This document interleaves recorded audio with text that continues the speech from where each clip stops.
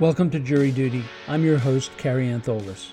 This season of Jury Duty explores the trial of Kyle Rittenhouse, who was charged with the reckless homicide of Joseph Rosenbaum, the intentional homicide of Anthony Huber, and the attempted intentional homicide of Gage Grosskreutz.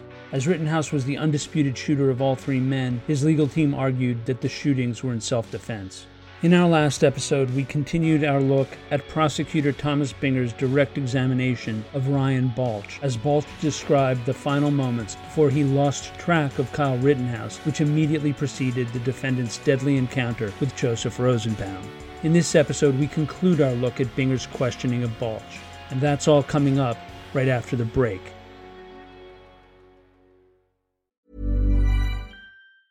Hey, it's Ryan Reynolds, and I'm here with Keith, co-star of my upcoming film, If, only in theaters May 17th. Do you want to tell people the big news? All right, I'll do it. Sign up now and you'll get unlimited for $15 a month and 6 months of Paramount Plus Essential Plan on us. MintMobile.com/switch. Upfront payment of $45 equivalent to $15 per month. Unlimited over 40 gigabytes per month. Face lower speeds. Videos at 480p. Active Mint customers by 531.24 get 6 months of Paramount Plus Essential Plan. Auto renews after 6 months. Offer ends May 31st, 2024. Separate Paramount Plus registration required. Terms and conditions apply if rated PG.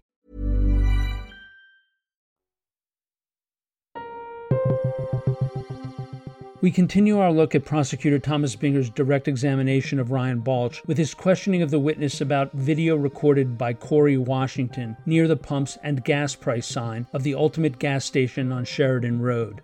In the clip, we can see Ryan Balch standing under the sign.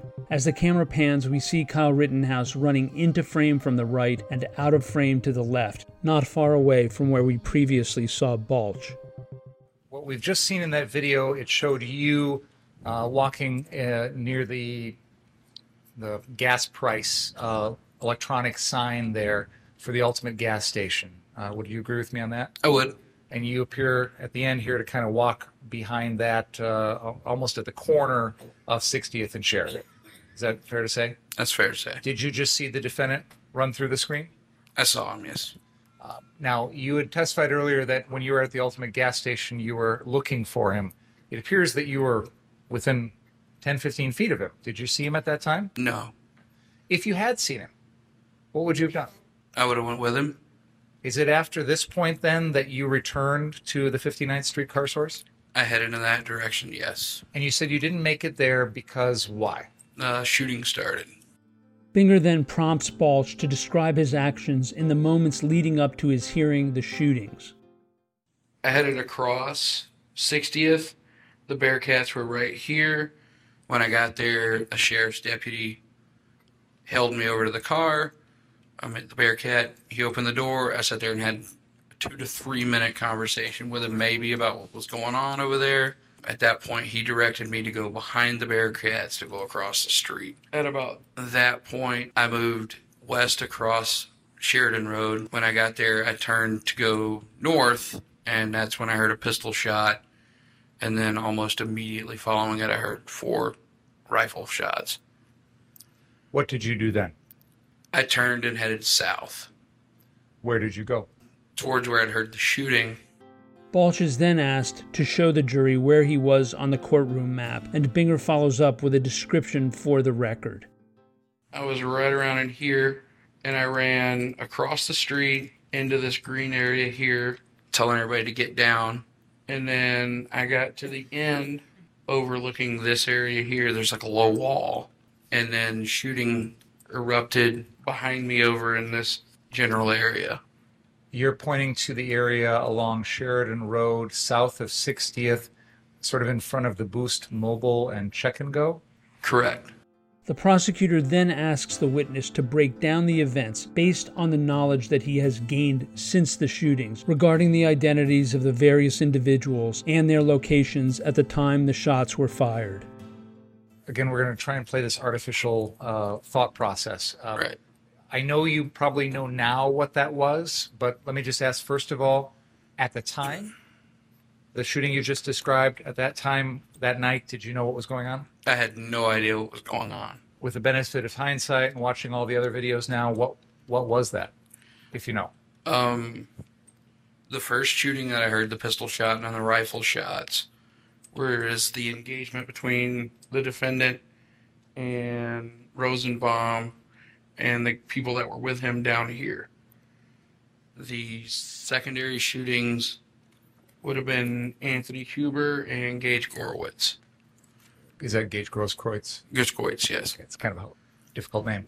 Can I just ask, do you know if the shootings of Huber and Grosskreutz were further north of where you were at on Sheridan or further south, if you know? It sounded like they were coming from behind me, so they would have been to the north. While the relevance of this line of questioning to the prosecution's theory of the case is unclear, Binger plays a clip from a video recorded by an independent reporter named Brendan Gutenschwager, who operates under the social media handle BG on the Scene. The video captures Ryan Balch in the immediate aftermath of the shootings of Huber and Grosskreutz. In the audio, we hear Grosskreutz shouting for a medic. We also see in the video that Balch was mistaken when he said that he was south of the locations of Huber and Grosskreutz when the shootings took place.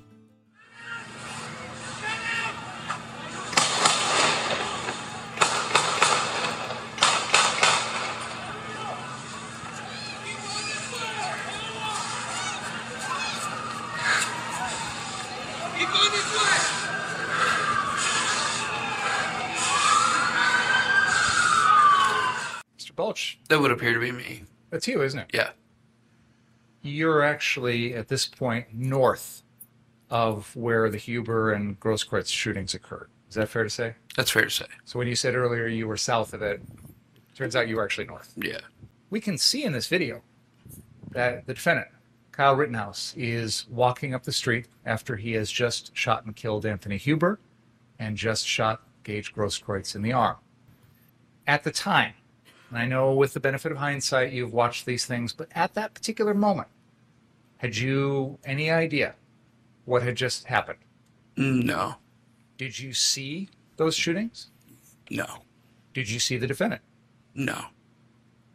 You've been trained in the military, been around shootings before, fair to say? Yes. How is it possible that you didn't see those things? I wasn't looking down the street when it happened. Did you hear those gunshots? Yes. Did they draw your attention to that area? Yes. Did you look? Yes. So how come you say you didn't see? Because by the time I got that far, close enough to see it, everything was done. Did you see the body of Mr. Huber? Yes. At what point, when you're moving down the street, did you see him? See that body? After I got to Grosskreutz, when I got down there, Jason Lekowski was helping put a tourniquet on his arm. There's actually a video of that where I come around the side and ask everybody's all right if they got it. Saw the wound on Grosskreitz's arm. Holy crap. And then I ran over to check Anthony Huber's body. When we've played this video before, we've heard a lot of people's voices shouting out about the defendant. That's the guy, whatever, things like that. Did you hear any of those voices at that time? I wasn't really trying to pay attention to what they were pointing out. When in this process did you realize that an individual or individuals, people, had been shot? Well, I'd heard the shooting, so I knew that there was shooting going on. I didn't know anybody had actually been hit until I got to Grosskreutz. Is it fair to say that this wasn't the first time all evening that you'd heard gunshots? We had heard them a couple of times throughout the night. When you would hear gunshots, would you wonder if that meant someone was injured? Most of the time they were far enough in the distance that there would be very little impact from us going in that direction. I think you testified earlier that what originally started you heading south was hearing the pistol shot and the 4 shots that occurred at Car Source and 63rd. Correct. And that, according to the map, is about 3 blocks away. Correct. You talk about hearing other gunshots that are in the distance. Why did the shots here 3 blocks away attract your attention when others did not? They were a lot closer than the other ones had been, and there was the potential that people that I was with that night were down there. Did you think to yourself, that's the defendant? No. Did you know where he was at? I didn't know where he was at, but I didn't assume who had been doing the shooting. When we see you in this video, is that after you have looked for the defendant? Yes. When we see you in this video, did you have any idea where the defendant was? No. When we see you in this video, had you checked at Ultimate Gas to see if the defendant was there? Yes. Did you find him? No. When we see you in this video, had you already traveled north of the police line at 60th? Yes. Had you seen the defendant up there? No. Is it fair to say that at this moment in the video, you didn't have any idea where the defendant was? I had no idea where him or Jason Lekowski were. And even though he's walking up the middle of the street near where you're at this point in the video, you didn't see him? I didn't pay any attention to him, no.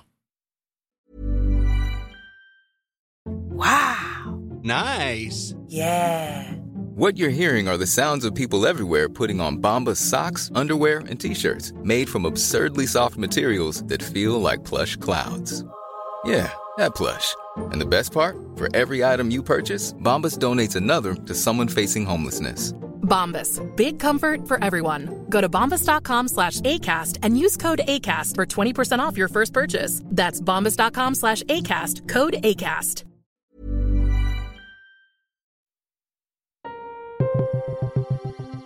While Ryan Balch claims he paid no attention to Kyle Rittenhouse, who was only a few yards away from him, nor, he asserts, did it occur to him that the defendant had fired his weapon, he acknowledges that he found another associate, Jason Lekowski, tending to Gage Grosskreutz, and went so far as to assume that it was Lekowski who shot Grosskreutz. Who is the first person who's shot by the defendant that you went to? Grosskreutz. Did you help to treat him at all? I made sure that Lekowski had everything under control. I saw that he had a handgun in his hand. I already knew that a pistol shot had been fired and some rifle shots. I kind of assumed he was the person that shot the pistol shot. But as far as who had shot him, I had no idea. In fact, for a minute there, I thought it was Lekowski. Who had shot Mr. Grosskreutz? Yeah, because he was already there. After you dealt with Mr. Grosskreutz, what did you do next? I ran over to Anthony Huber. Tell us about that. He was laying kind of slumped over in the gutter a little bit there in the street. There were a couple of protesters kind of around him. When I ran up on him, they ran off. I started to roll him over, check on him, put my hand on his neck to see if there was a pulse or whatnot, and didn't feel one, but it was really just like a split-second check. And then the Bearcat pulled up next. When you say Bearcat, you mean one of the armored law enforcement vehicles? And what, if anything, did those folks do? They climbed out. They told me they were going to take him. So I kind of gathered up his stuff that was laying on the ground, put it on him, helped him load him up in there. What did you do next? I continued south. Now, I know you described what you've done so far with Mr. Huber lying there. Did Mr. Huber say anything? Mr. Huber was deceased, as far as I'm aware. And you said you continued south after that? Correct. Where did you go? I went to the 63rd Street location. You had testified that when you went down to the 63rd Street location, you saw that plastic bag on the ground. Is that right? Yes. I'm going to have an image of that up on the screen, and I'd like you to take a look at that when it's ready here.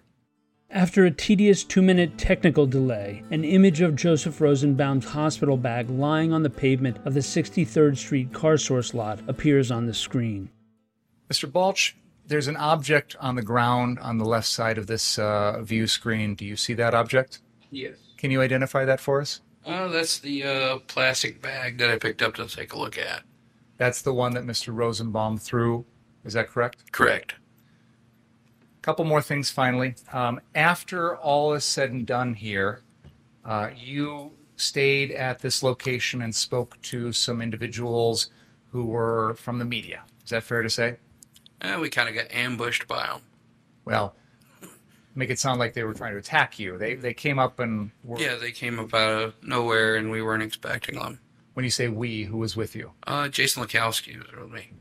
When these folks asked you your name, what did you tell them? I gave them a false name of Thomas Craig. Why did you do that?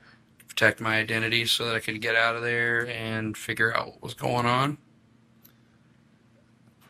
there were folks there that showed you video of what had happened that night. Yes.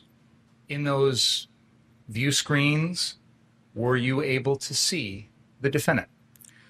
One of the live streamers did show me a picture of the defendant when he was laying on the ground being struck on the head, I believe, when he fired his weapon. From that, were you able to identify that that was someone that you had been with? Yes. That evening? Did you admit that? To them, no. In fact, when they confronted you on it and accused you of knowing exactly who that was, you lied to them and told them you did not, correct? Correct. And when I discussed this with you, you gave me the explanation that because you were concerned for your safety at that time? Yeah, we were surrounded by several people, and there were groups of them milling around us as well. At that moment that you lied about knowing the defendant, you still had your AR-15, correct? Correct. And your Glock. No, I didn't have the Glock at this time. And Mr. Lukowski was with you? Yes. Was he armed? Yes. Were there police cars nearby? Further down the street from us, yes, but they were dealing with the shootings and whatnot. Once you were informed that the defendant was the one who had been involved in these shootings, was a suspect, did you approach the police that night and tell them about your information? No. I have nothing further. We will assess the effectiveness of Prosecutor Binger's direct examination of Ryan Balch in our weekly recap. Moreover, on our next episode, we will continue our exploration of Balch's testimony with defense attorney Mark Richards' cross-examination of Balch. But that concludes this installment of Jury Duty, the trial of Kyle Rittenhouse.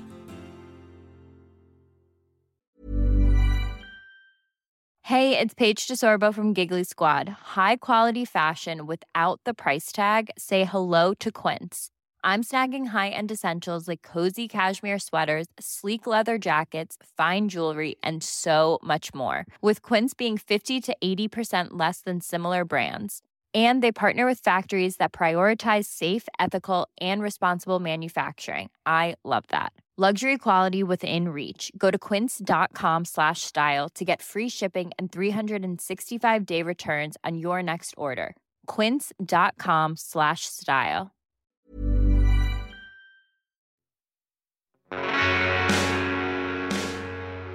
You can find more information about this trial at our Jury Duty Crime Story Patreon page or at crimestory.com. Jury Duty is created, hosted, and produced by yours truly, Carrie Antholis. It was co-produced by Chris Tarracone and Aaron Karenik, and it was edited by Chris Tarracone. Our consulting producer is Brittany Bookbinder. Music for this episode was provided by Strike Audio, and Trial Audio is courtesy of Law and Crime Networks. Thank you for joining us, and we hope you will come back for the next episode of Jury Duty, the trial of Kyle Rittenhouse.